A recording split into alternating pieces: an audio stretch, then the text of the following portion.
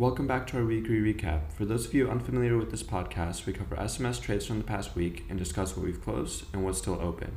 Stocks are highly risky. None of what we say or write should be perceived as advice.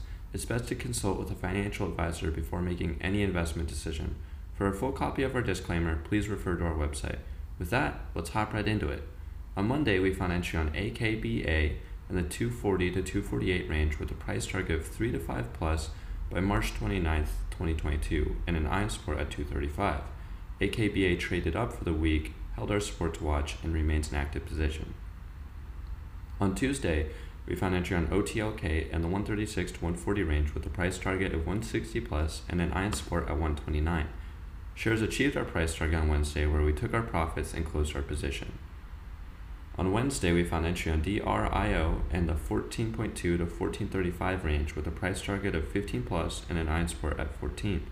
DRIO traded slightly down during the week. We are monitoring for further opportunities here. On Thursday, we found entry on VSTM in the 246 to 250 range with a price target of 3 plus and an iron support at 229. VSTM held up above our support to watch and remains in active position. On Friday, we found entry on AQST in the 517 to 520 range with a price target of 550 plus before December 20th and an iron support at 4.8. AQST held up above our support to watch and remains in active position. That's it for this past week. As always, be sure to tune in next week for updates and explore our podcast and website for everything you need to know in biotech. Good luck this week, and as always, let's get this bread. MS Money Moves and its affiliates are not registered financial advisors. Our content should serve as educational material to help you conduct due diligence and research. Content is not a directive or recommendation to invest in any security. We reserve the right to buy or sell any security for ourselves without any notification except when required by law. We are not responsible for the action of our affiliates. Investment theses may change due to the variable nature of the securities market.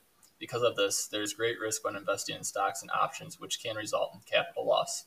Everyone should conduct their own research and due diligence before making an investment decision. We recommend you consult a financial advisor regarding any investment action.